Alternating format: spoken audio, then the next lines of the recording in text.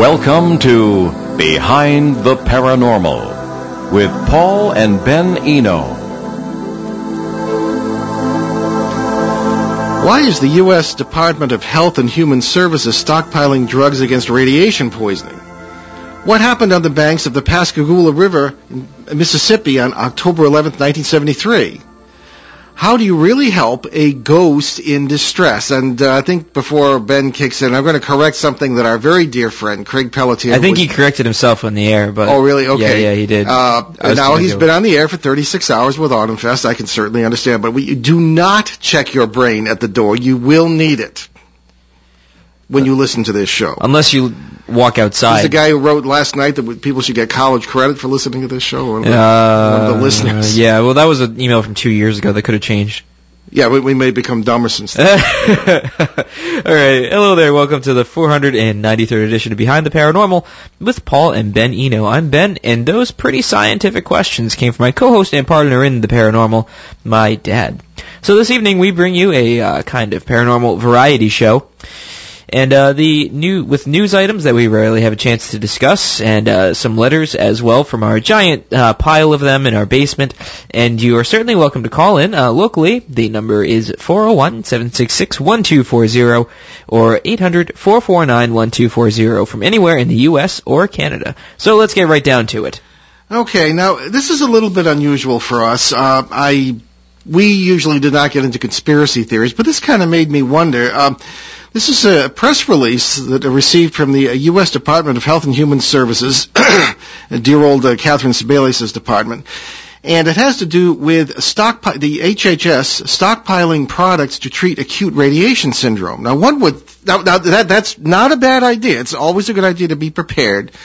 But I'm wondering, do they know something we don't know? Now, obviously, there's always the danger of terrorism and these terrible things that have happened to our country in the last decade or so, and longer. And I'm wondering why Homeland Security isn't handling this, but I suppose it does make sense. And I'm not questioning it. It's just, it sort of made me wonder, because we're not conspiracy theorists here, but are they expecting something bigger than a terrorist attack? Because I'm thinking of some of the suspicions that I personally have about the possibility of, and I hate to say it, some sort of warfare over the next few years. This is not some kind of... Or it could be some leftover radiation from somewhere else. I mean, there's all sorts of radiation. There are all sorts of radiation. It just struck me as a little bit odd, so I'm not going to read it or go into it. And I know it is best just to be pointing prepared. it out. I'm not criticizing. It just struck something inside me that's a little odd. Right. All right, so back to our more normal, abnormal discussions here on the show. We have some messages that we have stuff that goes back to 2009 and some stuff that came in yesterday. One of those was coming in on Facebook this morning, and Ben can read the first one there. It's from who is it? Somebody in Salem, Mass. Yeah, Chuck from Salem. He goes on to say, I heard your show last night and found it fascinating, especially when you answered the question about what multiverse does to faith in God. You said it enhances it, and everything has to keep growing instead of just continuing, including God. So that is really mind-expanding. But let me ask you this. If all possibilities already exist in the multiverse, how can it keep expanding? Wouldn't there have to be new worlds being created all the time? Okay, well, it's a very good question. And the question upon which this question is based was read, as I say, last night on our CBS edition, and we do get into lots of things that people might not associate with the paranormal on this paranormal show. A lot of people think that when they first see it that we talk about ghost hunting and all this stuff that I consider mostly ridiculous. However, we do believe in the paranormal. I have seen it in ways that most people have not, over 43 years of experience in it, starting when I was studying for the priesthood. And that latter fact leads to many questions about God. People writing in. Many people don't like what I say because I don't agree with they blame me for not embracing their religious beliefs, and they figure I was in the seminary for many years and ought to toe the line. However, I do not. The question last night was based on our point of view that what we refer to as the multiverse is what pretty much everything is based on, our whole experience of reality, and particularly the paranormal, which is probably the most obvious manifestation of it. This comes from some ideas in some fringe areas of physics quantum mechanics particularly, that have been accepted by many, many physicists.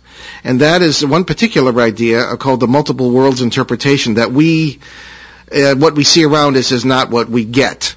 We are part of a large interactive system of parallel worlds or universes or realities in which, if you take them all as a whole, all possible outcomes, all possible pasts, all possible futures not only exist in a concrete way, but exist simultaneously. Hence, you can see someone who has died, and it's not their spirit, it's them. That's the idea. That started hitting me in the late 1970s when I was working on some pretty wild cases. So that's what this idea is based on. So the question last night was, what does this do to our idea of God? So the first question there to respond is, what is your idea of God? I very often will talk to people. I've even talked to people who say, "Oh, well, you're expressing heresy, false doctrine." And I say, and I'll listen to them and their ideas. And as one who has a theological education, I'll find heresy after heresy in what they're saying. So it really does come down, and a lot of the ancient fathers of the church admitted this and said it outright, that in the end it really comes down to you and God. That is where the line is drawn. That is where the rubber hits the road, to use cliches. That's what counts. So the question is, what do our multiverse ideas do to our idea of God? What do they do to our speech as well? In the matter of our ideas about God, we have a one-dimensional, or I'll say three-dimensional idea of God. God is some sort of cosmic vending machine at worst, and at best, some sort of old man with a white beard sitting in the sky, which I always found very interesting. And if you're a Christian, you believe that you've got perhaps the Trinity, which you probably don't understand. No one really does. And that brings in Jesus and the Holy Spirit, et cetera, et cetera, et cetera. But it's really a two-dimensional God, I think, three-dimensional at most. What the multiverse idea does to this is, first of all, expand, I think, God's love. In other words, we were always taught, whether you went to Catholic school or any other kind of religious education, and especially if you were ever in the seminary, you were taught that the creation is the result of God's love. In particular, God's love for us. We I think, are rather arrogant in our setting of ourselves above all the rest of creation, which has created a lot of problems for our planet, but that's another story. So the issue here is, what if you have unbounded love, which is what God is supposed to have? You make an unbounded creation. You create all possible creations in this multiverse scenario. I think it fits perfectly with the whole idea of a very loving God. And then there was another dimension to the question last night, and that was, well, okay, if you got of God with unbounded love, how come there's such unbounded pain in the world? And this is the age-old question that everybody asks. Somebody dies they love, so they turn against God, or they don't pray anymore, if they even understand what that means, and this kind of thing. Well, that makes me sick. First of all, there is the possibility, I think, that and this is what Chuck's question from Salem gets into, maybe the whole of creation isn't created yet. Maybe God himself, if it's him, he, she, it, or them, I know that's not even relevant. Maybe God is still growing, still learning. Maybe God is all-loving, but hasn't grown completely yet. Now, that's very, very much, that is heretical, I guess, according to most established doctrines. But who came up with doctrines? People's interpretation, in my opinion. And if you point to the Bible, the translations are just awful, so who knows what it actually even said in the beginning. So this is where this question has come from. And Chuck's question gets down to that.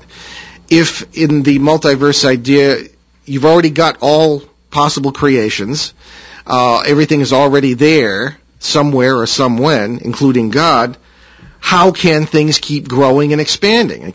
Why don't they just keep continuing? How can this philosophy be squared with this idea? Well, I don't think there is a problem there. I think you can have all possible creations and things can keep growing because possibilities keep expanding. Many physicists who believe this will use the example, and I use it in my book, Turning Home, the example of a cup dropping. You're washing the dishes in the evening in the kitchen, and you're you have a cup in your hand and it's got soap on it and it slips and it falls down on the floor and breaks. Well, you have, according to classic quantum physics, another world being created. The world in which you continue washing dishes without breaking the cup continues, but the multiverse grows a little because you've created a world in which the cup broke. And this gets back to the old time paradox of what happens when you go back, and if you go back in time and you shoot your own grandfather, how could you be born? Well, that's not how it works. When you shoot the grandfather, according to this theory, what you're doing is creating another universe in which the grandfather is dead.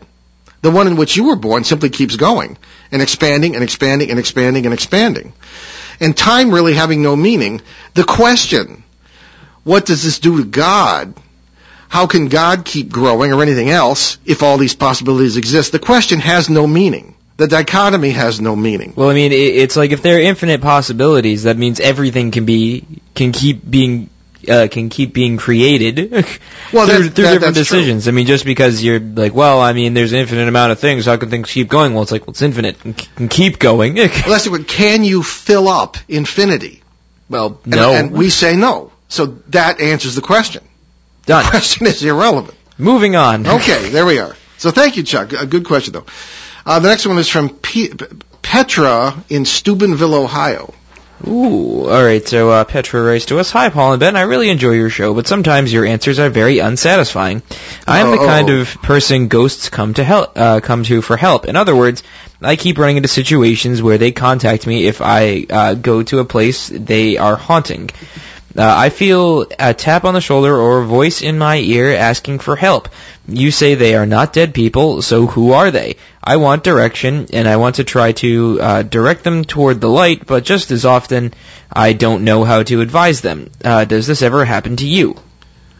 Well, that's a complicated question, Petra. I think you are coming from the usual approach to the paranormal, and we will demonstrate that. We're speaking at the Lincoln Public Library on October 23rd, I believe at 7 p.m. And she's from Ohio. Well, hey, that's what do you think they have airplanes for? Well, no, I'm not saying that she, excuse me, personally should come, but I hope she can. Anyway, the point being that there is a certain point of view on the paranormal. Excuse me. Would you like some water? Thank you, son. I would appreciate that. Okay. A certain point of view on the paranormal that personifies the 19th century two-dimensional idea that we were talking about, and people look at God the same way they look at ghosts, really. They must be spirits of the dead because you went to their funeral and there they are. So that's really the only explanation people can think of. So this seems to be the framework from which you are writing to us, Petra. We don't believe they're dead because death cannot exist in the multiverse. It is simply impossible, because that's something of a paradox, because where you have a multiverse in which all possibilities are possible, how can you not have death? Well, of course, you go to people's funerals, your body wears out, leaves fall off trees, things of this kind. However, what's really happening here is that well, I use the analogy of an apartment house. You grow up in a large apartment house. Okay, thank you, Ben. You have never been outside of your apartment. It's very large, very spacious, and somehow a member of your family disappears. All right, they move out of the apartment. You don't realize that, and they perhaps move to another apartment in the building or out of the building completely. In your framework, they have disappeared. They have died. Perhaps you saw them lying on the couch. You didn't know what was happening. They were ill, and maybe they just went to the hospital or something like this. But you get the point. The point of view we have is very limited and is not good enough to explain reality. I think what's actually happening here when you are communicating with these entities, Petra, and some of them may be people, some of them may not. Everything is out there because all possibilities exist. You are dealing with actual people. Yes, and to answer your question, it has happened to me all the time. When I started realizing this in the late 70s and would be on paranormal cases, I would never ever try to communicate. That's a dangerous thing to try and do. But if you are in a quiet state and you encounter, I would refer to them as neighbors from some of these parallel realities. I think that's what they are. We're all a lot of us are in the same boat. Some are good, some are not so good, and some are neutral. I suppose, like we are. There is a certain realization that can occur. Some of them are not in good places. Some of them, like us, have problems. Like us, some of them have stresses, frustrations. They have issues. And this is what comes across when you have the 19th century idea that these are dead people with problems. Okay? I don't personally see the point in dying if you still have problems, but that's me.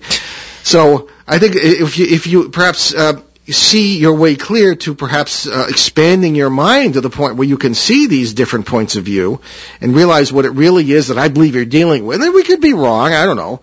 But we hear this all the time, that people change their attitudes toward what these are, that they're just people. They're not dead. They don't have to go to any light, because that's a dangerous thing to really do. And to simply send out compassion and an understanding mind, and they will respond to that. And as we respond to theirs, we often will feel loving presences. The point is that this multiverse is an open system. There's constant give and take. Energy comes and goes between worlds. That seems to be how it's organized. So that, I think, is what's happening to you. When you cannot communicate, the overlap of the worlds is not good enough. You sound like some sort of person, I would say, Ben, here, who is very open to this and can pick up these stimuli. Well, I mean, it comes down to your frame of reference or your context or whatever. It's easier if you see it our way. I hate to put it that way, because as I say, we could be wrong, but it's worked for me for more than 30 years, and it seems to work for Ben, and it really deepens your understanding of the whole thing. It just makes more sense. I don't know why. Maybe it's because I grew up with this stuff, going to all your talks when I was like 6. They don't know any maybe better. I was indoctrinated. Yes, perhaps. So you asked Petra, and that's our take on it. So let's pause for a little news item. We're going to do kind of a variety show tonight. Pascagoula, Mississippi, one of our opening questions had to do with that. What happened in Pascagoula, Mississippi in 1973? Well, this is, believe it or not, I found this on the one of the Newswire services, and you don't often see stories like this on that. Ben, if you'd like to all right, read that, or pick and choose, whichever. Alrighty, let's start this off. So this was actually just a few days ago, about a week ago, actually, on October 10th, so that was last Monday. And it starts off saying Charles Hickson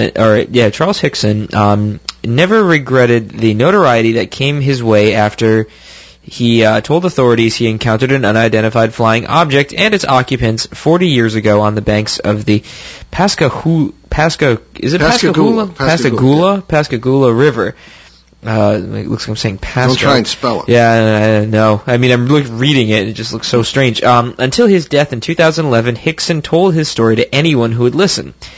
But Calvin Parker Jr., the other man present for one of the most high-profile UFO cases in American history, has never come to terms with what he still says was a visit with gray crab-clawed creatures from somewhere else. Unless they came out of the river. Crab-clawed creatures. Wow. Sounds like a Gary Larson cartoon. He says the encounter on October 11th, 1973, turned his life upside down. Quote, "This is something I really didn't want to happen," unquote, Parker told the Associated Press as the 40th anniversary of the encounter approached.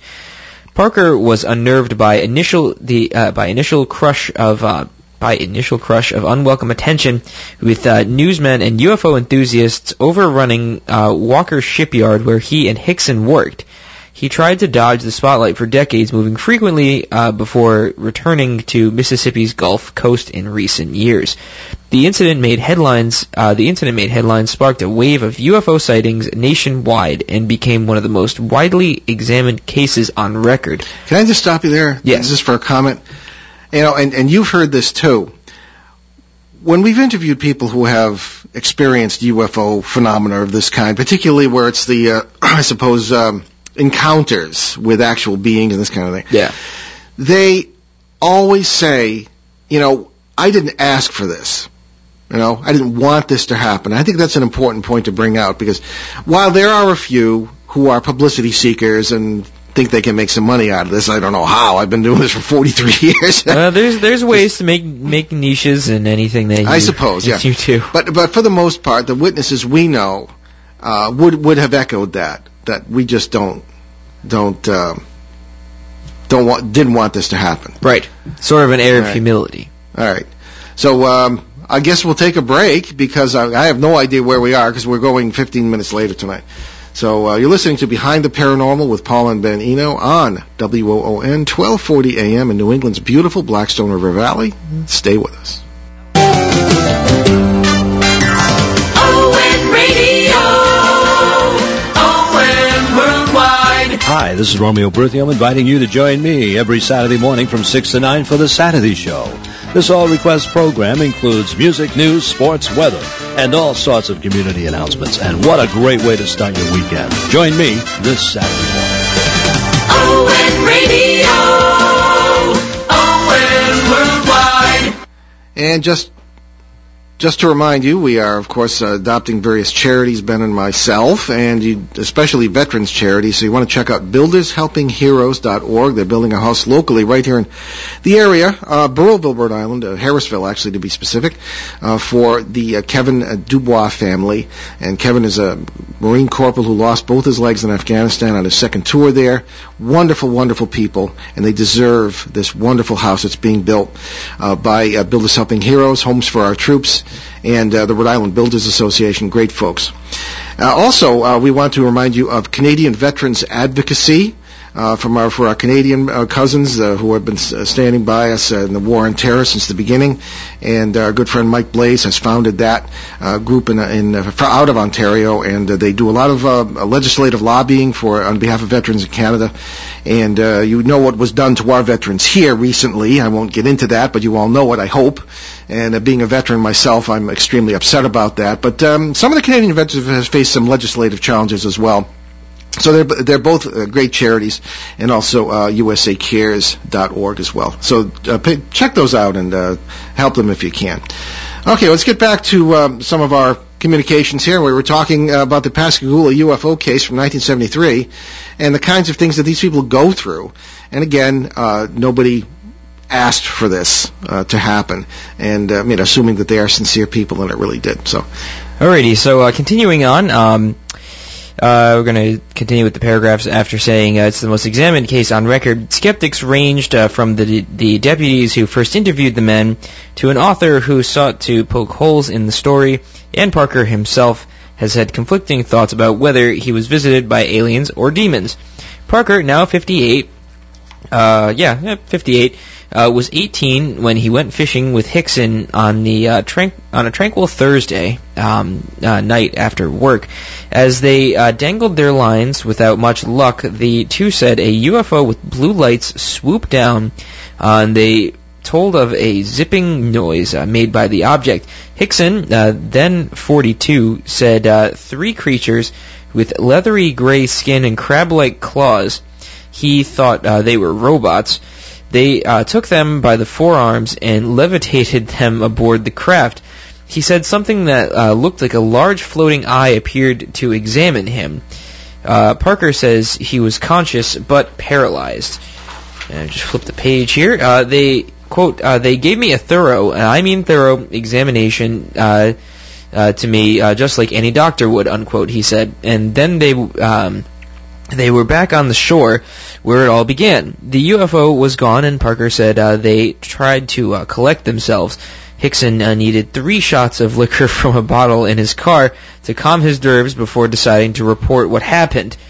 That doesn't really that doesn't really lend credence to his case now, does it? He supposedly hadn't done anything like that before he had the sighting. Right. At the Jackson County Sheriff's Department, the deputies initially suspected both men were drunk. There we go. Then Captain Glenn Ryder, who still works for the sheriff's office, said he laughed at the report, but met with the men. Parker and Hickson stuck to their story. After the formal interview, deputies left Hickson and Parker together in a room with a hidden tape recorder, hoping to catch them in a lie. Quote, me and the other investigator got up and left to let them talk, to see if they were going to say, well, we got them fooled, but they didn't. They were really concerned. On the tape, Hickson tells Parker, quote, it scared me to death too, son. You can't get over it in a lifetime. Jesus Christ have mercy, unquote. Quote, "I don't know what happened to them," unquote, said Ryder. I wasn't there with them, but I know you don't fake fear, and they were fearful. They were fearful. The next afternoon, the story was splashed across the front pages of newspapers in Pascagoula and Gulfport. Overnight, Pascagoula became a magnet for news reporters and UFO investigators. Widespread interest of UFOs began in the 1940s with an incident at Roswell, New Mexico, in which UFO enthusiasts believe the government got its hands on a crashed UFO and alien bodies. The government spent decades denying it, and still does. In the 1960s, interest flared anew with a series of reports, including the purported alien abduction of New Hampshire couple Betty and Barney Hill, whose niece is on our show rather frequently. Yeah, in 1961. The widespread attention of the Pascagoula encounter set off a new round of reports. In South Mississippi, hundreds of reports overwhelmed authorities in the 2 weeks after the Hickson-Parker encounter. There were hoaxes and humor too. A Long Beach, Mississippi taxi driver told police a being with pincers tapped on his window. A story he admitted later was fake. In Mobile, Alabama, television. What? I think the phone's ringing. Is it ringing? Oh, it is indeed. All right. Okay. Well, we'll you get the point on that case. Again, with these UFO cases, naturally there's some healthy skepticism that has to be employed. However, when you have multiple witnesses, and I've been in cases, not UFO cases, but situations with multiple witnesses, 7 people in one case, then it really starts to become something you have to take a serious look at. And we have a caller. Hello. And welcome to Behind the Paranormal. You also, nice to speak with you. You were talking about the universe, infinity, reality. Now, I'm thinking it's Columbus Day. Columbus perceived the Earth to be flat and fall off it. Well, not... That was his reality. Well, that's kind of a myth, really. Yeah. Well, no, I understand what the lady's saying. Right. Reality can be whatever you perceive real to be. So it's kind of a deep thought.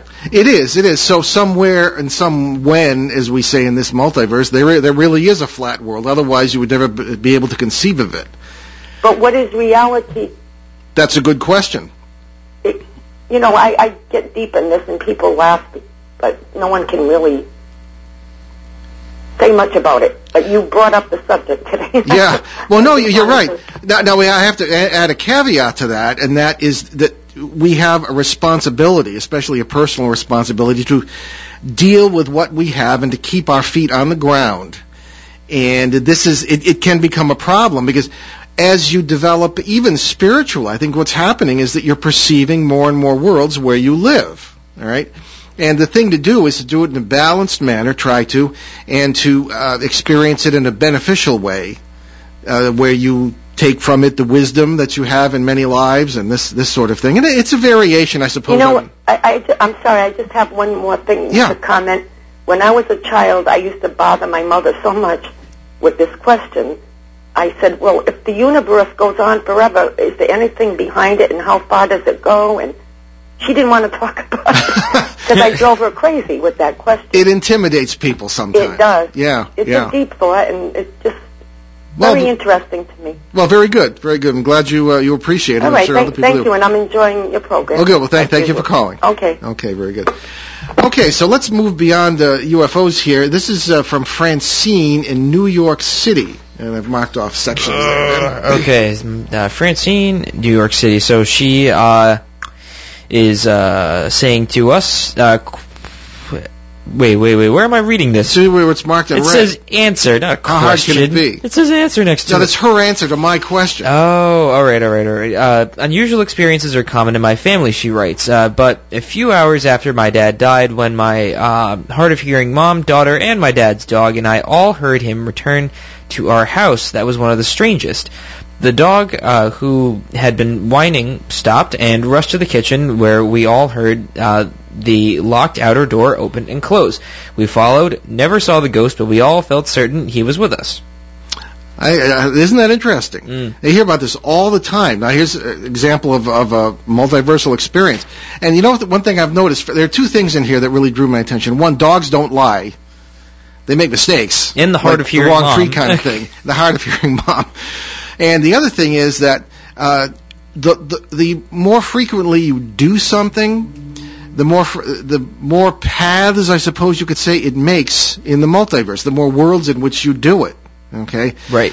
So I think that helps explain why you would hear somebody coming through the door as they would on an ordinary day, walking someplace, and you've just been to their funeral, you know. And this might continue for a long time. Getting into the electronic voice phenomena thing, the EVP thing, which is so popular among the ghost bunch, it is possible that you could get a recording, even if you didn't hear it with the naked ear, of this door opening and the footsteps and this kind of thing that this fellow did for all those years, because there are many, many worlds in which he did that and is still doing it, and they overlap very often. If the ducks are lined up in physics for that to occur. So I found that very interesting. But she immediately assumes it's a ghost. Right. Okay? You can call it that, but she immediately assumes it's the spirit of her father. I found that very interesting. Well, I mean, he quote, died, unquote, so... Yeah, so, like, what else could it be? It illustrates exactly what we've been talking about. Indeed. So, shall I move on?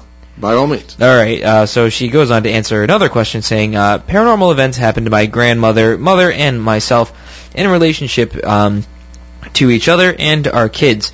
I heard my daughter calling me from a camp over 100 miles away, and later learned she had hurt her head and was in a short coma when I was hearing her call me. My mom always knew when something was wrong with me, even many years after I was married. I find that interesting as well. Now, this is a very common thing to hear, that you are connected with a loved one, even though they are a great distance away geographically. How often do we hear this? That even if you're not in this field, it's a common thing to hear. Oh yeah, I mean we even talked about this in my media criticism course. Really? So, yeah, well we were talking about Carl Jung, that's why. Oh, okay. Well, he was a great psychologist, student of Freud, who thought you'd Freud never know it though. No, you'd never know. He decided Freud kind of had a lot of issues, and Carl Jung, the great fellow who came up with the idea of the collective unconscious, which is, I suppose, equivalent to the multiverse idea in a sense, or at least non-locality. Right. And he was interested in the paranormal. Lived until he died in the 1960s, right? Yeah, he was, pretty old, but he was around. So, yeah. He did a lot. Great psychologist. Yeah, so good for him. Anyway, so that's who Ben's referring to. Right. But yeah, no, it's extremely interesting.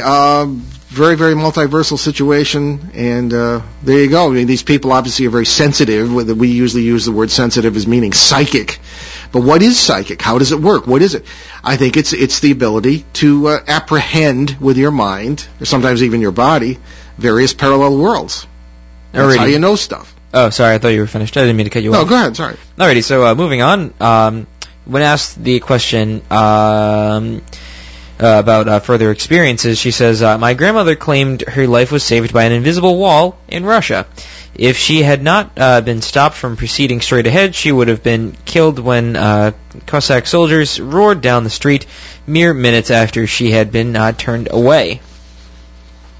Well, you know, that reminds me of many of the saints of both East and West. If you read their lives, now admittedly there's a certain amount of pious embellishments maybe sometimes, but the point of this statement being that you've got, I think, things that could be interpreted as psychic, many things that could be we might call multiversal, many experiences, bilocation, even flight are sometimes, and knowledge of things that are taking, remote viewing as we would call it today. Their lives are full of these things. In fact, we had a whole show on the paranormal lives of the saints. This isn't to say that it's not holy or a gift from God or anything like that. It's just to say that they had it. And I suppose whether it is a gift or not, or whether it is a good thing to have, depends on how it's used. So, right. Yeah. All right. So moving on. What is next? Ben, you mentioned the Roswell case in that UFO report, and I know we're kind of jumping around here tonight, but that's the beauty of a variety show, I suppose. This is an interesting report. in reference to Roswell. Next we'll have Vaudeville Act. Paranormal Vaudeville Well, you can Acts. do that. Yeah, maybe. Tumbling and all that stuff. Alrighty, so we're going to go on here to the general's widow in Roswell. Captivating, incredible testimony recently obtained from an elderly widow of a highly placed U.S. Air Force general reveals that the Roswell crash of 1947 was, in fact, an extraterrestrial event. Her confession affirms that the true nature of the wreck has been shrouded in secrecy for decades, even from those at the highest levels of government. Her husband, General Harry N. Cordes? Is it Cordes? Well, I don't know, but I don't know who it is. But I don't know. I see the EES and I say Cordes. I know he existed and that this is... Anyway, he possessed top secret SCI clearance. Do you know what that is? 'Cause I don't. SCI. I did at my age. I can't remember. Special clearance ID. I don't know. And was uniquely positioned to be in the know. Quote I think unquote. it's a category of clearance. Right. Yeah, I don't know. All right. And he was in the position to be in the know on such matters. Perhaps no other military man in history can lay claim to having been stationed at Roswell Army Airfield in July of 1947. Later, with Wright-Patterson Air Force Base, to have worked at Area 51, been employed by the CIA to have acted as Deputy Chief of Staff at Intelligence Headquarters for the Strategic Air Command, and still later to have led many intelligence functions at the Pentagon. The Cordes story is a telling one and leaves little doubt that what fell from the skies to the desert floor in New Mexico 6 decades ago was not from Earth. In 1947, Cordes was stationed at Roswell, or RAAF, as a radar operator. It was there that he met Rogine. Rogine? All these names are so strange to me. Yeah. His future wife. Rogine's father's cattle and sheep ranch was adjacent to the Roswell crash site. I think that's kind of romantic in a very strange way. Yeah. It is Rogine Cordes with whom this author has had extensive dialogue over several months. It's Rogine Cordes is the general's widow who felt compelled in the winter of her life to now tell all about what she and her husband knew about the Roswell crash and its history-making implications. See, now the thing I have about this is, how would she know? That's what bothers me too. As I can't talk about half the stuff I did in the military. Never mind. Yeah, I mean it's something like, as classified as that. Yeah, exactly. That's why it's like, why would she know? Usually they're not supposed to tell anybody anything. Well, there are deathbed confessions. It doesn't make any difference anymore. So I mean, you do hear about that. For example, the British doctor who admitted that the famous 1936 or 37 photo of the Loch Ness Monster was actually faked. Oh yeah, he did that on vacation or something. But generally, secrets, military secrets, I once wrote an article for Yankee Magazine, and it was about the Scituate, Rhode Island, Chopmist Hill, to be specific, area, which the local listeners know about. And there were important things going on there during World War II that a lot of people still don't realize.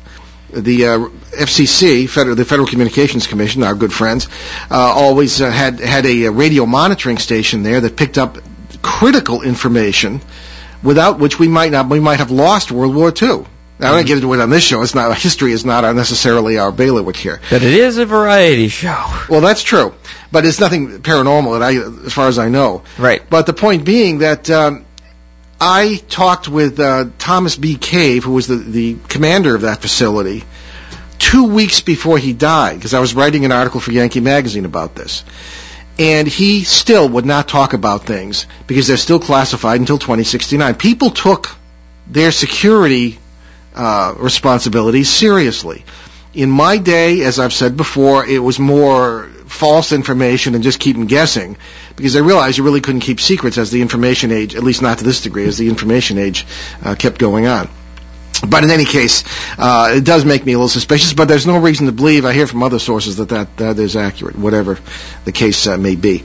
So, we're gonna be extending our show for another 15 minutes to make up for the Autumn Fest closing ceremony. So we'll be right back after legal ID and some more legal stuff and some weather. So stay with us right here on Behind the Paranormal on ON 1240 Woonsocket Radio. stay with us.